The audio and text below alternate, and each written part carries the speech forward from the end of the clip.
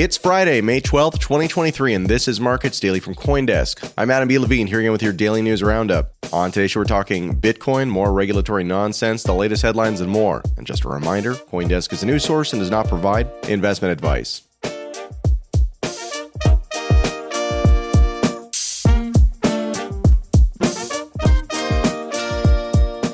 Bitcoin, Ether, and most other top-traded tokens are down, and markets showing mostly red. Bitcoin continues to lose ground in the wake of the CoinDesk Bitcoin Trend Indicator shedding the bullish bias for the first time in 3 weeks. The top cryptocurrency by market value fell as low as $26,160 per token, reaching its lowest price since March 17th, according to CoinDesk data. Prices are also notably continuing to diverge from traditional risk assets like the Nasdaq. The Bitcoin Trend, or BTI indicator as it's known, which measures the directional momentum and strength of Bitcoin's price, flipped from bullish to neutral yesterday. The indicator had consistently signaled an uptrend since January 13th, barring a brief red flash, which is a downtrend signal, back in mid-March, and a neutral reading on April 24th. According to Matthew Dibb, Chief Investment Officer at Astronaut Capital, low liquidity seems to have helped a few sellers drive prices lower. Quote, "There seems to be paper-thin liquidity right now, even across majors such as Bitcoin. While we can't point to a direct reason for the weakness, any medium to large offers are driving the market down." End quote. Liquidity or market depth has recently worsened on major exchanges, including Binance, making it difficult for traders to execute large orders without pushing prices up or down more than they typically would. According to Dick Lowe, the founder and CEO of quant-driven crypto trading firm TDX Strategies, the downside move may gather pace if traditional risk assets turn lower. Quote, "We could get an acceleration on the downside if U.S. equities also start to roll over," Lowe told CoinDesk, continuing, $25,200 is key support for Bitcoin, followed by $23,100 on potential downside acceleration, end quote. Lowe added that the bearish bias would be invalidated if prices rise back above $28,500. As analysts warned last week, Bitcoin's drop to 2-month lows has indeed confirmed a head and shoulders bearish reversal pattern on technical charts. The breakdown has opened the door for a deeper slide towards that support around $25,000, so we'll see what happens.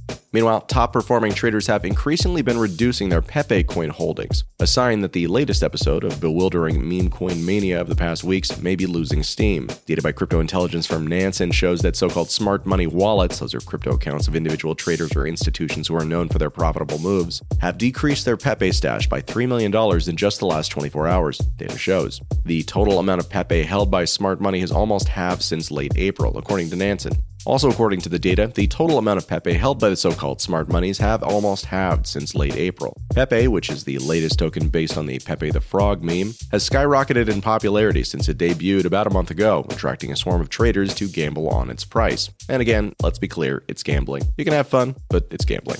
However, the token's price has dropped some 66% since hitting an all-time high on May 5th. With its market cap falling below $600 million, according to CoinMarketCap, from a high of $1.8 billion. One example of an early investor appearing to ditch Pepe is pseudonymous crypto trader VXV.eth. The wallet has accumulated some 1.3 trillion tokens since its initial purchase on April 17th, again according to Nansen data. Early Thursday, that account transferred its Pepe stash worth $2.1 million at the time to crypto exchanges Gemini and Uniswap, completely exiting its position. Today's crypto coverage comes courtesy of CoinDesk Markets analysts Amkar Goodblay, Sam Reynolds, James Rubin, and Glenn Williams. Bitcoin is currently trading at $26,403. That's down about 3.5% since our show yesterday, while Ether is trading at $1,770 per token. That's down 2.5% over the same time period, according to the CoinDesk Market Index. And speaking of the CoinDesk Market Index, we're looking at an absolute reading this morning of 1,164. That compares against yesterday's reading of 1,197 and represents a 2.76% loss across top-traded tokens on the day. Now, as we get into today's traditional market segment, we are adding a new indicator to watch that will be changing up from time to time. Notably, we'll be bringing you the daily share price of whichever bank or banks are perceived by markets as being on the brink, which would make them the next potential casualties of the monetary policy and banking crisis. At least for the moment, that bank is First Republic, trading under the ticker symbol FRCB on U.S. OTC markets. To set the stage, over the last year, a single share in this bank traded as high as $171.09. That's the 52-week high. In February of this year, just a few months ago, the price was more than $143 per share.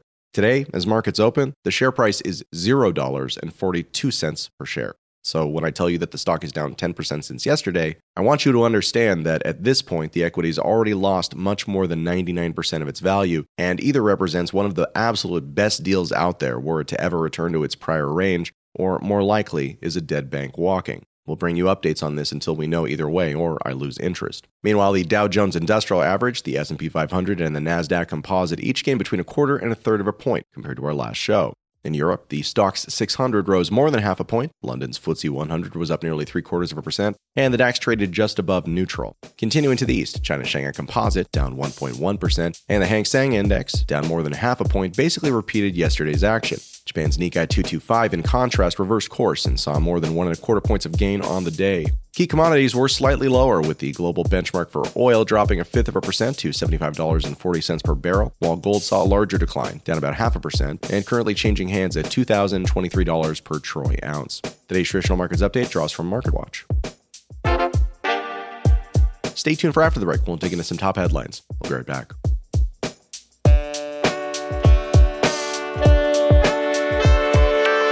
Hey everyone, Adrian Doc Blust here.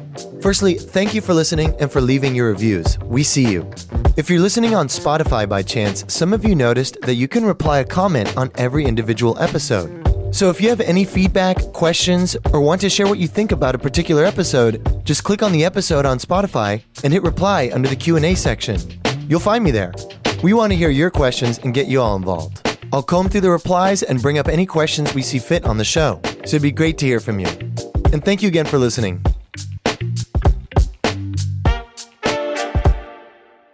The European Union plans to force crypto companies to give tax authorities details on their clients' holdings, according to a draft bill released to CoinDesk under Freedom of Information laws, which is always a great way to get things. The data sharing law, based on a model from the Organization for Economic Cooperation and Development, or OECD, is set to be agreed by finance ministers next week and will allow tax authorities to share data within the 27-nation bloc. But that's not all. Controversially, the law still includes platforms for trading non-fungible tokens that can be used for payment or investment, which basically means non-fungible tokens in general, and providers from outside Europe that have customers based in the region, which foreshadows potential problems for smaller projects and those that don't conform to the standard corporate structure.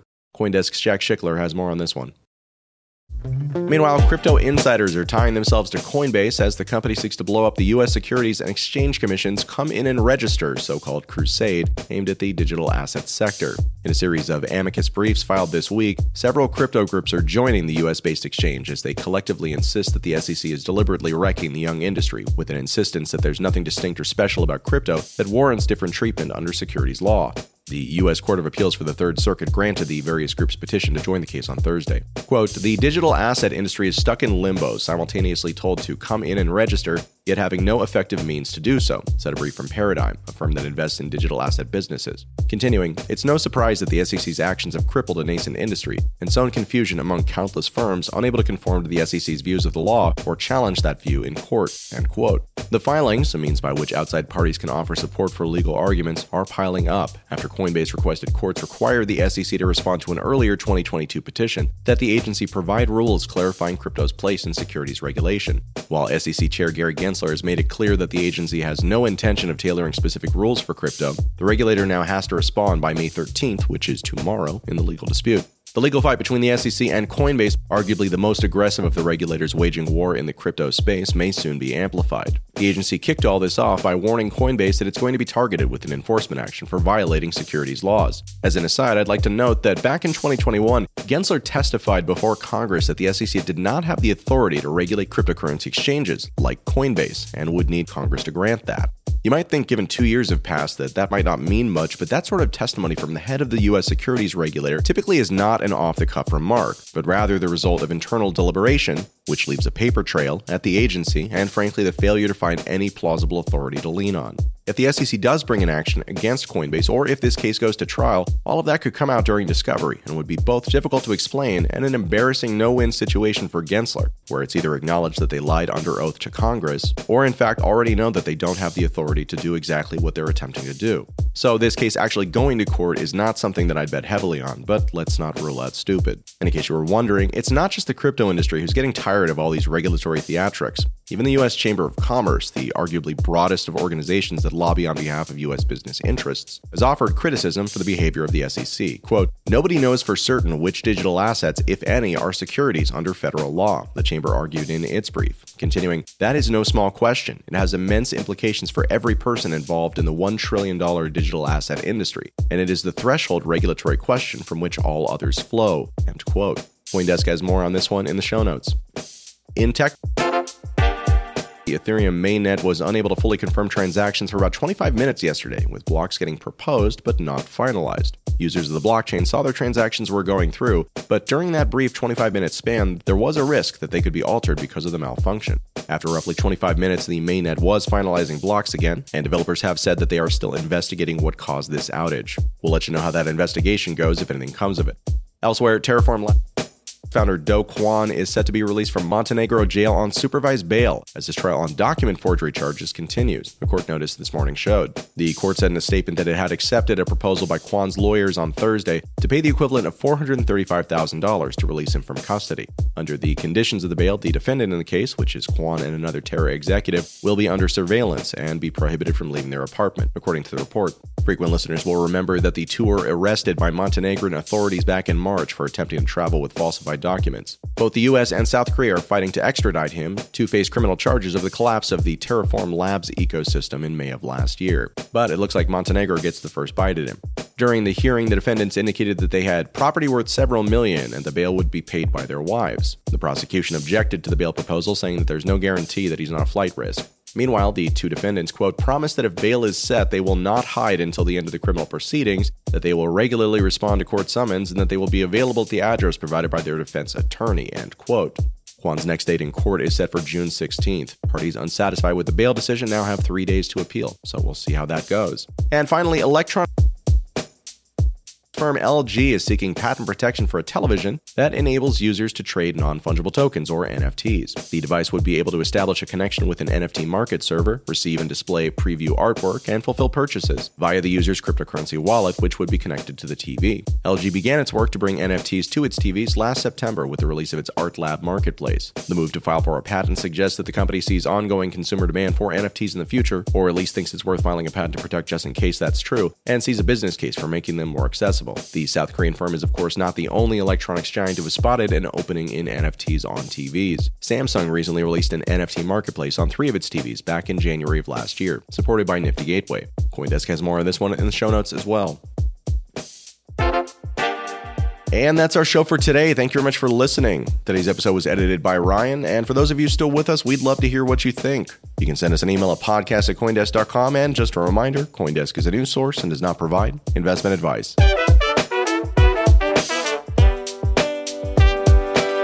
And that's our show for today. Thank you very much for listening. If you have any questions or comments, send the show an email at podcast@coindesk.com, or you can email me directly at adamlevine@coindesk.com. If you like what we're doing, we always appreciate reviews on Apple Podcasts or your preferred listening platform. This episode was produced by Adrian Blust and myself, with further support from the podcast team over at coindesk.com. Have a great rest of your day, and we'll be back tomorrow with another episode of Markets Daily.